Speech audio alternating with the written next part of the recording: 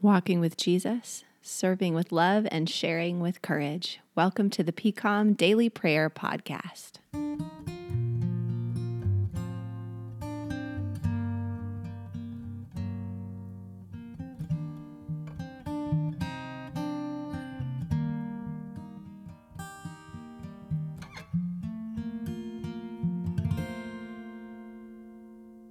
Welcome back to the PCOM Daily Prayer Podcast. I'm Pastor Courtney. So excited to have with us this morning, Monday, April 6th, emergency room doctor, and no relation to me despite our shared last name, emergency room doctor Ian Ellis. Ian, how are you? Hey, I'm doing great. Thank you so much for having me on. It's a privilege. Thanks for being here. I would just love to hear from you as we get started. Where are you? Where's your hospital? And what has it been like for you these past couple weeks on the front lines? Yeah, so, just by way of introduction. So again, Ian Ellis, I work at Palestine Regional Medical Center. It's in a small town outside of Tyler, Texas. So I actually work in a pretty small community. It's more of a rural area. Interestingly enough, I actually trained in New York City. I did my residency at Mount Sinai, which is in the news a lot.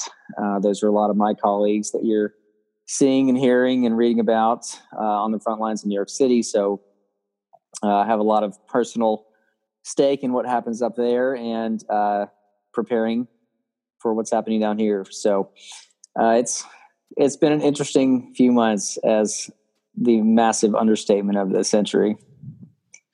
Interesting is not really a word you want around medical personnel, right? You want the word quiet or boring or, right? Like interesting is usually not good. Especially to an emergency room doctor. You don't want to be interesting at all. In fact, I say that to my patients all the time. I said, you really want to bore me to death right now. You just want me to walk out of here just with no interest at all in what happened to you. Right. I've seen this before. I know exactly what to do. You're going to be better tomorrow. That's what you want to hear from your emergency room doctor. Yeah. So interesting times. Tell me more. So you did your residency up at Mount Sinai and you're in touch with doctors up there. So you have a window into the real crisis center right now in the United States. Yeah. I text them all the time. And, I've been texting back and forth with an attending who was actively in quarantine with COVID. I've been texting my fellow residents who are there just working on the front lines and talking to them about how it's going, what it's like. It's interesting talking to them because there's a delay just by geography and necessity and travel patterns between major urban travel centers such as New York and San Francisco and LA and New Orleans and rural areas like myself. So we kind of get to see this wave coming in advance, much as our country saw this coming in advance from Italy and Spain and different places in Europe.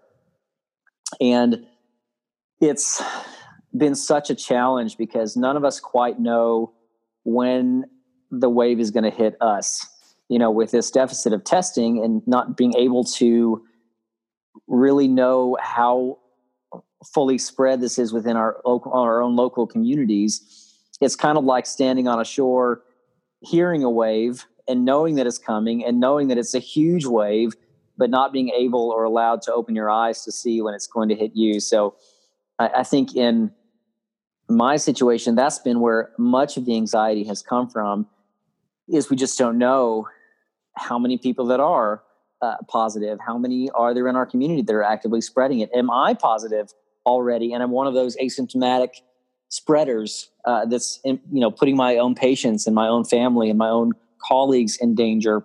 And there's been so much uncertainty over the past month with that it's been a real challenge. There's a part of me that perhaps strangely enough is almost jealous of my colleagues in New York because at least they know where they're at and they know what they're dealing with and they know what to do and how to treat it and how, even though they weren't necessarily well prepared, what their needs are in the moment, where here in Texas, particularly in rural Texas, we're still kind of flying in the dark, if that makes any sense. Yeah, it's easier to fight the enemy you can see. Yeah. So it's been so strange working in an environment where you're being told to presume that all your patients are COVID positive, to presume that yourself is COVID positive, that all of your coworkers are positive, and to exist in an environment without necessarily the proper, personal protective equipment or PPE, and somehow exist in an environment where anything you touch, anyone you interact with, any surface you encounter may or may not be contaminated. And it's incredibly anxiety provoking just because of that unknown, and, at this point we're gowning up completely for every shift. I put on my gown and gloves and mask and face shield at the beginning of every shift, and I don't take it off for 12 hours. We don't take it off to eat. We don't take it off to drink because we're too scared to touch our own faces and to touch our own masks and to reuse this equipment that's not designed to be reused. And the funny and kind of bizarro world thing for me is I don't even know if there's a point to it yet. We don't know if there's patients in our ER. We don't know if our nurses are infected. We don't know, again, if I'm the one that's potentially infected and just attempting to not spread it to other physicians. So it's been so challenging just because we don't know. We live in that kind of purgatory of hearing that wave, wondering if it's already here, because there's this 2-week to 3-week lag between the onset of infection and really showing severe disease. So, sure, are we seeing tons of fevers and coughs and people with shortness of breath and diarrhea and all these other symptoms? It seems like the list of symptoms that COVID can cause continues to expand on an everyday basis. I read a few days ago, pink eye, conjunctivitis, that may be a sign of COVID. So, you see your 2 to 3 pediatric patients every few shifts with pink eye, and all of a sudden you're scared to get close to them. You're scared to examine them. You're scared to be in their breath zone for fear of contracting a bug that may or may not be among you, if that makes any sense. So it makes what our routine, everyday patient and clinician interactions fraught with peril, if that makes sense. It makes a lot of sense. Yeah, it's one of the things as a pastor, I never realized how high touch my profession was until I couldn't touch anymore. It's not as high touch as a doctor, but you hold someone's hand when you pray, you put a hand on the shoulder, you give hugs. And I imagine that having to think so hard about every interaction like that, even with your protective equipment on, is just mentally taxing. I was just going to ask if you would describe for our listeners a little bit about how you can transmit it before you're even symptomatic and why you have to be so careful. Because I'm looking at you through the computer right now in Texas, and you look perfectly fine. You sound perfectly fine. Why do you have to be so careful? And why do we have to be so careful? I feel fine. I look fine. Tell me about this weird virus and what it does. Yeah, it's such a challenging bug to deal with. In many ways, it's kind of a perfect combination of a high percentage of people that can, for some reason, become infected and show few to no symptoms for a long period of time and actually shed active virus during that period. What does it mean to shed virus? I've been hearing that phrase. Yeah. Is it like a dog? Like the dog sheds fur, you shed virus? Is that similar? It's actually a very apt comparison because if a dog brushes against you, it leaves some hairs on your leg, right? And in the same way, someone who's actively shedding virus can shed virus in their cough, in their breath, in their saliva. If they, happen to sneeze on a surface, there's some evidence that this is actually carried fairly heavily within the GI tract. So if someone has some diarrhea and they don't wash their hands properly, they can pass it on. And even in potentially normal stool, I apologize for bringing up that topic, but there's a lot of ways to pass this virus on, even in the absence of any objective symptoms. You may feel well, you may look completely well, and particularly in that population that's under 30, it seems like the vast majority of them may not develop any symptoms whatsoever, but be infectious and be able to pass on this disease for weeks. And that makes it incredibly challenging because how in the world do you go about screening for disease if you don't have adequate universal testing for a disease that can present with no symptoms? So hence the guidelines to, well, just presume everyone has it. But in practice, that's incredibly challenging. We depend so much on what the patient looks like, what they sound like, what their symptoms are. The first, statement that I make as a doctor in a room is, well, so what brings you to the ER today? What's wrong? And if they say, well, my toe hurts and I'm here for toe pain, or I'm here for shoulder pain, the idea of an infectious disease doesn't even cross your mind or enter into the paradigm. But now we have to treat every toe pain and every shoulder dislocation and every cough and sneeze and every little bit of stomach pain as if they may have a potentially fatal disease that they could pass to me, they can pass to my colleagues, they can pass to the clerk who checked them in. And like I said, up to 50% we're finding now of people that become infected with this virus don't have any symptoms at all, which just makes it so difficult. And we still don't understand what exactly it is about a 35-year-old that shows no symptoms and a 35-year-old that ends up in the ICU on a ventilator. There's a lot of unknowns there, and there's a lot of active study. But it's a terrifying thing because it feels like you're playing roulette. It's like if it lands on 35 black, I'm good. I have no symptoms. I feel great. I didn't suffer at all. If it lands on 24 red, I'm dead. Yeah. And it's very hard to deal with that. It's a disease that behaves in very unusual ways. That's a lot to carry with you and not just your patients, but the loved one of the patient, right? The patient who's in there for shoulder pain may have a spouse or a parent or a child with them that now can cause risk. Or are you guys keeping all the family members now out of the ER? Is it just patients that you're treating? Yeah. So just recently, this past week, we went to a 0 visitors policy for the emergency department. The only people that are excluded from that are minors that need a single parent to be there. But yeah, I think that's probably what we physicians are most worried about, is not necessarily care for our patients, because caring for these patients is not particularly difficult because there aren't very many good treatments. Yeah, it's a viral illness. That. If someone comes in with a severe case, what is the treatment? What do you look for and what do you do? Yeah, so the treatments for these patients, if they come in with a mild to moderate case, which let's just use a typical example. They come in with some mild cough, a little bit of fever, some mild shortness of breath, their oxygen level is okay. I may or may not even be able to test them due to test availability. But if I were to test them and they would be positive, my instructions to them would be very simple. Go home, rest, drink plenty of fluids, take Tylenol for fever.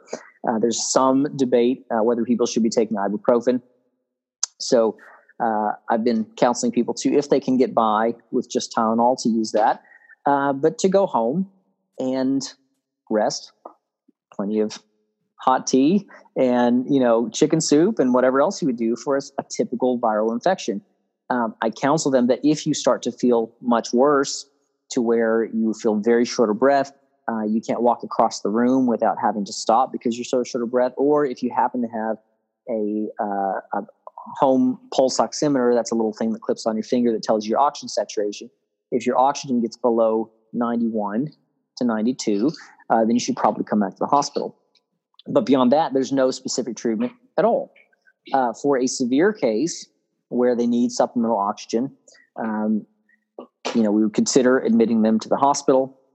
But from there, even in significantly worsening cases, treatment is primarily supportive. If you can't breathe, we'll put you on a ventilator and breathe for you. If you get dehydrated, we'll give you fluids. If you're having pain and fever, we'll give you Tylenol. Any treatment beyond that at this point is purely experimental. And we don't know the efficacy. We don't know if they work. So circling back around to the point, treatment of these patients is not necessarily particularly difficult from a medical perspective. The stress and anxiety comes much more from, again, that fear of, am I going to get this and pass it on to someone? Am I sick and don't know it, and I'm going to pass this on to this patient that's going home to be with their grandparent because they're their sole caregiver? Our family has been self-isolating in our home for, 3 weeks, almost a month, when we saw this coming. But the vast majority of people are not doing that to such a degree where they're still going out in the public. They're still going out to the grocery store. They're still going out to, perform essential tasks, or some people have essential jobs that go to work. And if I infect one of those patients because I'm not careful, or because I wasn't aware that I, had a little bit of virus on my gown that I'm not allowed to change between patients because we don't have enough, that patient might work at Sanderson Farms at a chicken processing plant and take down a whole production line of people that are needed to keep our country running. So you feel the weight of that on your shoulders with every pink eye that comes in, which is extremely challenging from a psychological perspective. And, the way I've dealt with that is to, as you alluded to before, minimize patient contact. I don't touch my patients anymore. I stand at a distance to do my interview. Unless I absolutely have to. I don't do a detailed physical exam where I'm getting close to someone's face or getting in their breath space. And that's a radical departure from how I normally practice medicine.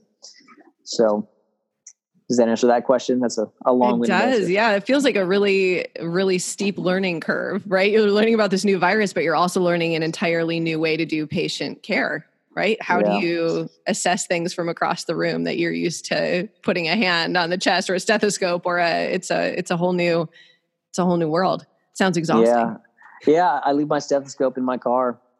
I don't even listen to patients' breath sounds anymore, which, it's like, how can you do that? How can you examine a patient? But it's just too risky. Yeah. And it's been a big adjustment to learn how to work in that paradigm. Yeah. So for those of us not in the medical field, what are some simple things that we can do to help, to make your job easier, but to make every doctor's job easier? I saw something you posted on Facebook a couple days ago about face masks, which now are CDC is recommending if you can even have a homemade one. Don't take the medical ones away from the medical workers. You guys need those specialized ones, but should we wear those? Should I go out looking like a bank robber? Is that a good plan? Yeah, it's a great question. So, well, first of all, I shouldn't go out, right? I should not go out. But if I do have to go out because there's no more food in the house, right? Only essential. So the lay person has an advantage in that you guys can wear whatever masks you like. The important thing for masks for the lay public is twofold. Number one, for yourself. Again, what I tell everyone right now is to presume that you are infected with COVID-19.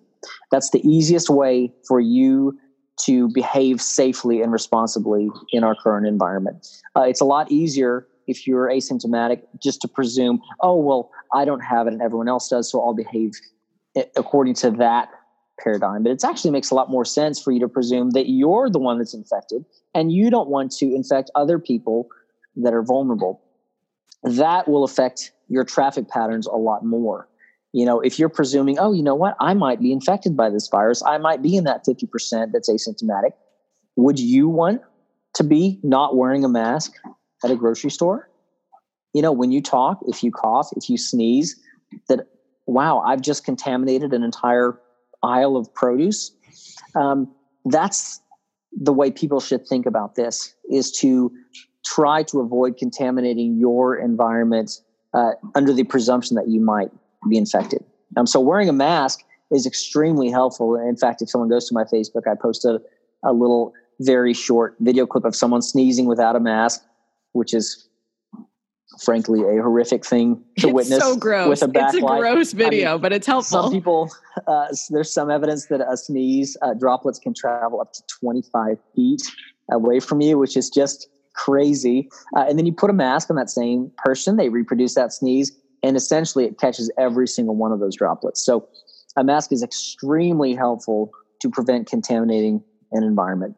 The other thing that it does for you and this is what it does for me in the ER as well, is it reminds you not to touch your own nose and mouth. Taking virus that's in the environment that gets onto your hands and you self-transferring it to your own face, mouth, and eyes is probably the primary way this is transmitted. And so just a physical barrier between you, your mouth, your nose, and your own hands is huge to remind you, oh, I need to wash my hands. I just left the grocery store. Let me wash up before I take this mask off and interact with my own eyes and nose and mouth. Now, does it protect you from other people? Absolutely. So if someone sneezes in your face, does it catch some of those droplets? Absolutely. Would I prefer that you were wearing goggles or glasses? That might be safer. And that's a big reason why I wear a face shield in the ER, because I have to be in close proximity to people. But the solution to that is just to stay, again, that 6 to 8 feet away so that you have a little bit of space between you and other people's bodily fluids, if that makes any sense at all. Yeah. Should you wear a mask? It's really smart. Wearing a mask, even a cloth mask that you can make yourself or whichever fabric you prefer, is a great idea. One thing that other countries have done well is remove the stigma that comes with wearing a mask. If everyone wears a mask, you're not the odd one out. You don't feel strange. You don't feel like everyone's staring at you, wondering if you're the sick one, and for that reason, I was very grateful that we have some top-down guidance now from the CDC and from the government that they're making that suggestion, because it removes a little bit of the stigma from doing it.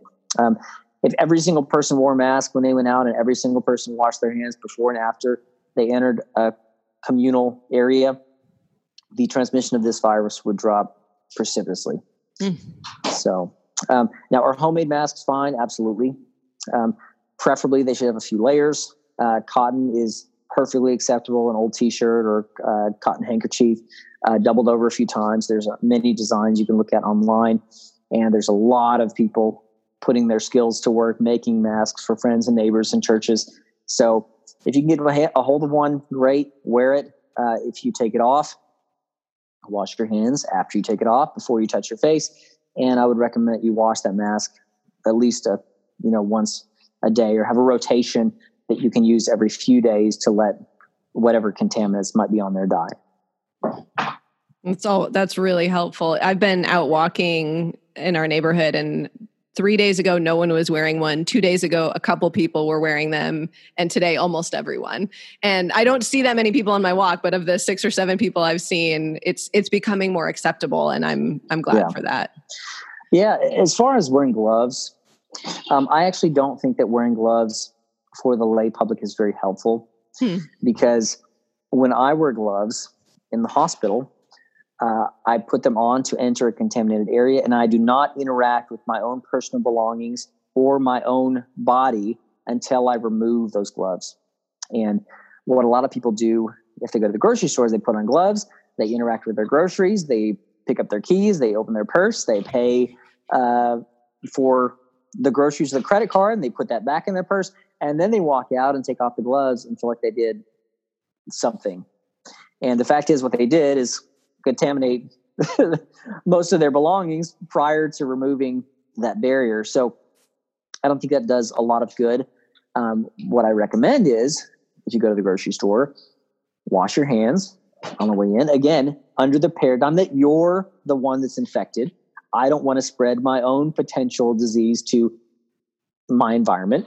Only touch things once, and only touch the things that you have to touch, and don't interact with your own belongings until you're able to wash your hands again.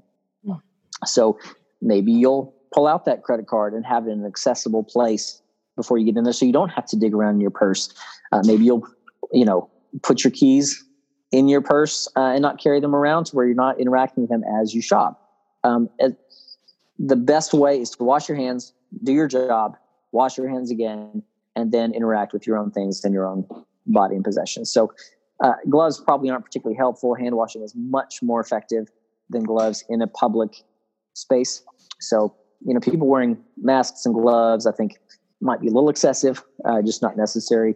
But certainly a mask is a great idea. The thing with gloves too, my husband and I worked for a brief time as chaplains in an ICU, and we had to go through the whole personal protective equipment training. And it took us like 10 different times to figure out how to take the gloves off without contaminating our hands. Like, it's not intuitive. And I'm like, I'm going to get this wrong. So it is often just easier to just don't touch your face until you've washed your hands. And it's very difficult. And actually, there have been many studies that have shown that the most likely time for a healthcare provider to contaminate themselves and to get an infection is when they're taking off their personal protective equipment, not doing it in the precise order, just making a small mistake, touching something you shouldn't have touched, and then again, touching your own face, nose, or mouth. So I agree with your assessment there. It's just leave that to the experts and wash your hands. Well, I imagine taking off that gear after 12 hours of not eating and drinking, there's a particular level of fatigue that's not normal. That's the time you probably need prayers the most.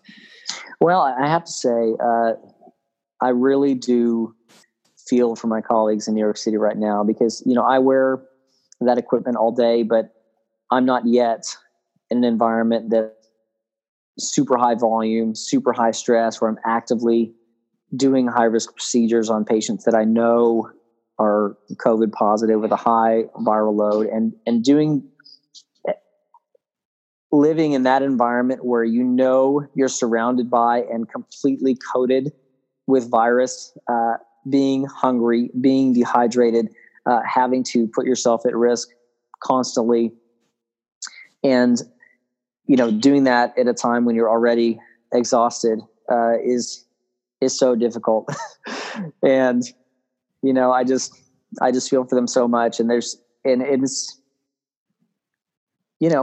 we're not doing it well enough. There are residents dying. There are physicians dying. There are nurses and techs and support people dying from contracting this disease on the job. And it's happening all over the world. It's happening in the United States of America. It's happening in New York right now.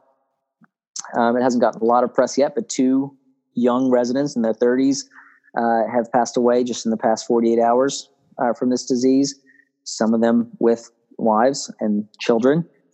And, my hat goes off to them. I suppose my turn is coming whenever that wave gets here. It may already be here, as we've mentioned.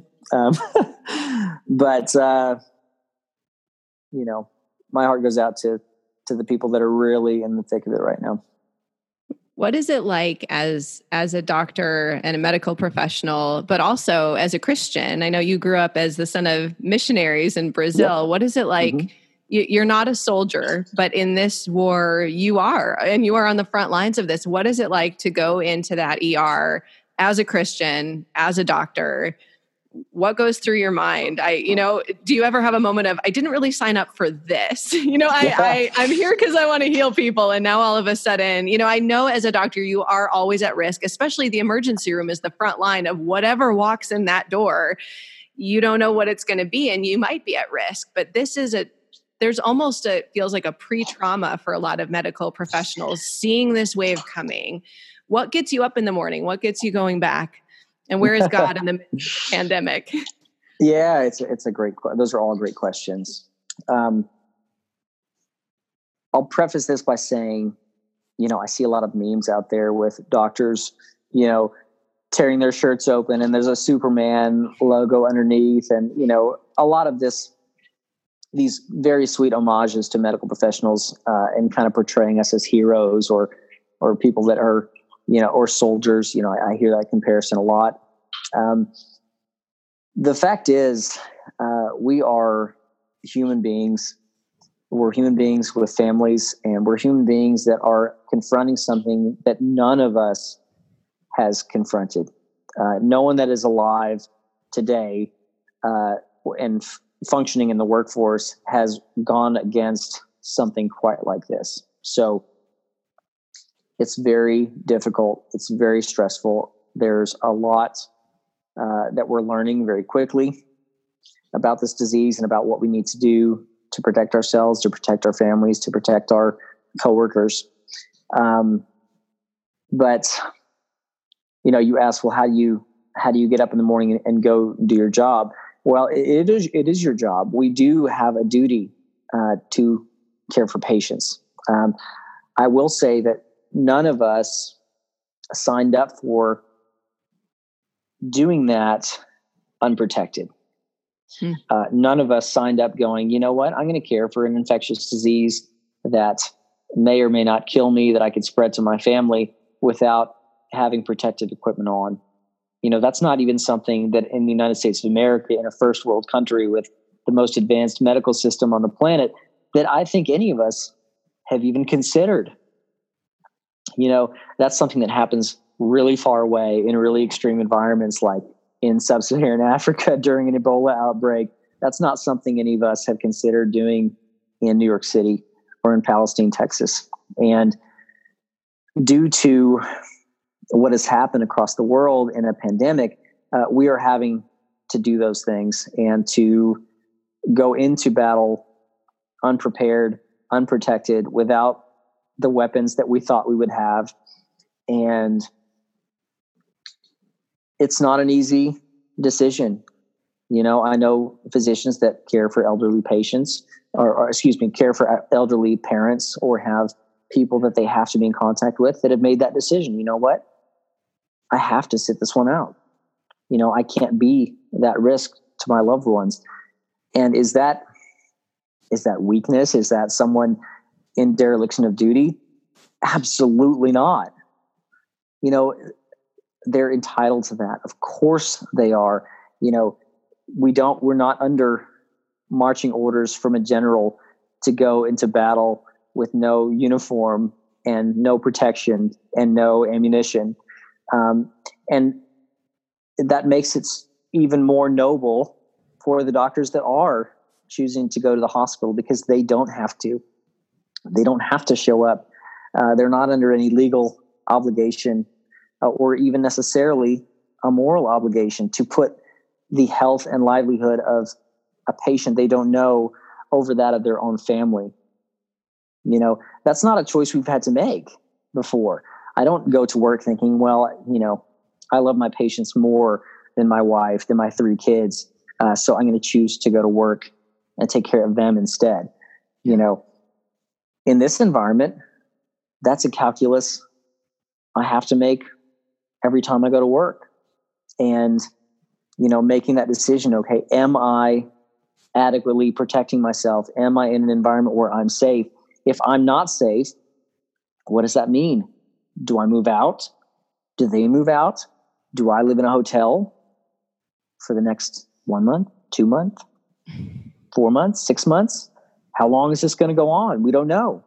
And there are a lot of doctors that are making that decision. I have several friends and close coworkers and residents that have had their families move out, and they're going to work by themselves. They're coming home to an empty house, being separated from their families in the service of fighting this disease.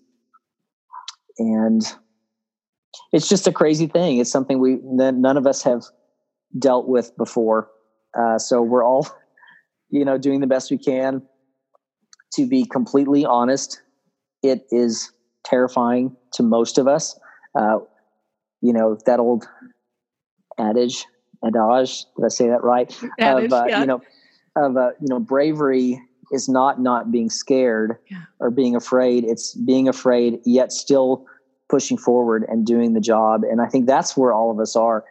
There aren't very many of us that aren't extremely anxious and scared about going to work and taking care of these patients. But if we don't, no one will. So it's our duty, and it's our duty to do it as best we can, to protect ourselves as best we can. And,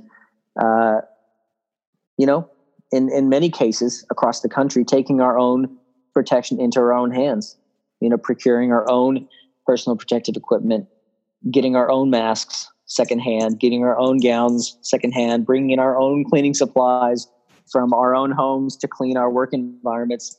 because all of those things are in short supply. So we're all doing our best in our own ways. Well, thank you for showing up. I mean, we're all in such a different place than we thought we would be around Christmas time. Everyone had these plans for the year, and now all of a sudden everything is different. Everything has changed. And, we as pastors, my husband and I and our senior pastor, Jackson, get a lot of questions on, how is this going to end? And we're like, we're pastors, not prophets. And where is God in the midst of this? And I wonder for you and for your family, for Sonia, you guys have 3 little kids. Where is God for you in the midst of this? How has your faith helped you or maybe troubled you in the midst of this? Well, I think throughout history and this current trouble being no exception to that, if you allow it, these kind of things draw you closer to God. And I know that's been true for me, and it's been true for our family. We, particularly in America, are so comfortable. This is all so new. Like, how many of us have had the experience in our lifetime of going to the grocery store and not being able to get whatever we want, or get online and order whatever we want, and in recent times have it at your doorstep within 24 hours, within a few hours, and all of a sudden we're finding how fragile our world and our country and our environment is, and who would ever have thought that a little bitty virus in some, whatever it was, bat or pangolin or something else at some little market somewhere in China could take down the entire world within literally a few months and grind the entire world to a halt, to disrupt all of our social structures, to disrupt, even in some cases, again, food availability, deliveries of essentials, what we would have considered completely essential and abundant protective equipment for providers. That's all gone away. And so you have to look at that and realize, maybe I'm not as secure as I thought. Maybe my world is a little more fragile than I thought, and realize that just maybe we need to depend on something a little greater than that and a little greater than ourselves. And so for us, it's a real reminder that God is sovereign. God is in control. We are living according to his plan, not the other way around. And so my prayer on a nightly basis is really one of reflection of God's sovereignty, and that he knows what's going on, even if we're not in control. And so, of course, we pray for his mercy. We pray for, his blessings on us, his blessings on the world, who he loves. But mostly my prayer is that his will be done, that whatever his plan is for this to come out of this, that it be done and done well, and for us to learn from the experience and come out better as a human race. And I think there's already so much evidence of that happening. How amazing, even though it's such a challenging time, how amazing is it that we're spending so much time with our loved ones? How amazing is it that we're being forced to step off the treadmill of modern life and the race from this to that to the next thing, and just be and have to actually think and actually feel and actually ponder those big questions that so much of the time we don't even have the opportunity to ponder in our modern lives. In our family, we've had more sit-down dinners with our kids in the past month than in a really long time, and we're growing closer together. I'm learning to be a better father. I'm having the opportunity to become a better husband. And I think that's at least the potential for that is there for most people around, even though it's stressful, even though we have challenges financially and with our jobs and uncertainties. It's an amazing opportunity to really walk the walk as Christians and trust in God for our needs.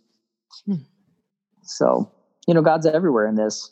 He really is, He's there in the ER. He's there in our homes. He's there across the country if we will just be open to it.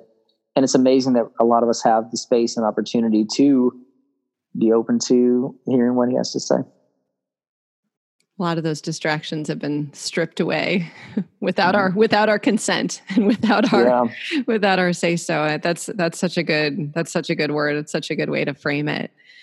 Well, we're going to end in a minute with Psalm 91, Ian, that I think you're going to read for us. But before then, how can we specifically be praying for you and your family and be praying for our other emergency room doctors and nurses and medical staff in the midst of this? Yeah, thank you for asking that. I think there are some spiritual asks and there are physical needs as well. On a spiritual and emotional level, just pray for our own emotional health, pray for strength as we confront extremely challenging environments and decisions and have to see and bear witness to a lot of trauma and tragedy, even beyond a scale that any of us have trained for or experienced, just to be able to put that aside at the end of a shift and to come in the next day and do it again and do it again and do it again and do it again. So just pray for stamina for us and pray for our own emotional health. Pray for our empathy, that we don't lose that in the face of this onslaught, that we still view our patients as people and not just the next casualty in this battle or a number on the chart. I think those things are really in danger in environments like this, is where you can become very jaded and very calloused and very seared, if that makes sense, to where you stop viewing each patient as a person with a family, with loved ones that deserves the best care you can give. As far as physical needs, the biggest thing is we just need protective equipment. There's just been this global disruption of supply chains that have made these items that we've taken for granted for so long simply not be available. And so just pray that those supply chains would be reinforced and would be able to provide us with the things that we need. Pray that people that have them in their garages and in their businesses and basements and places where they've been stockpiled, that they would remember that they're there and to give them the foresight and forethought to donate them to either an individual provider or to a hospital. That is extremely helpful, particularly because we're reusing those masks. One provider may use one mask that you had in your garage for months. And if they didn't have that, they would be putting themselves and their patients at risk. So praying for supplies and praying for people to be able to provide those things would be amazing. Well, we will. That's your job today, PCOM podcast listeners, that we would lift up those things for Ian, but also for our doctors here in Mission Viejo and in Orange County. Everyone's in the same boat, needing those prayers. Well, Ian, thank you so much for taking the time. And I know you're working a lot more shifts than normal, so these hours are really precious. Thank you. And I would love it if you would read Psalm 91 for us. Psalm 91 has been what we've been encouraging our church to memorize over the Lenten season. And our 7-year-old is really proud. He's up to verse 12. And he's farther than I am. You can't compete with the brain of a 7-year-old, man. Oh, I know. He's further than I am too. So I'm going to be reading this from my electronic device here. Perfect. Okay. Psalm 91. Whoever dwells in the shelter of the Most High will rest in the shadow of the Almighty. I will say of the Lord, he is my refuge and my fortress, my God in whom I trust. Surely he will save you from the fowler's snare and from the deadly pestilence. He will cover you with his feathers, and under his wings you will find refuge. His faithfulness will be your shield and rampart. You will not fear the terror of the night, nor the arrow that flies by day, nor the pestilence that stalks in the darkness, nor the plague that destroys at midday. 1,000 may fall at your side, 10,000 at your right hand, but it will not come near you. You will only observe with your eyes and see the punishment of the wicked. If you say, the Lord is my refuge, and you make the Most High your dwelling, no harm will overtake you, no disaster will come near your tent. For he will command his angels concerning you to guard you in all your ways. They will lift you up in their hands so that you will not strike your foot against a stone. You will tread on the lion and the cobra. You will trample the great lion and the serpent. Because he loves me, says the Lord, I will rescue him. I will protect him, for he acknowledges my name. He will call on me, and I will answer him. I will be with him in trouble.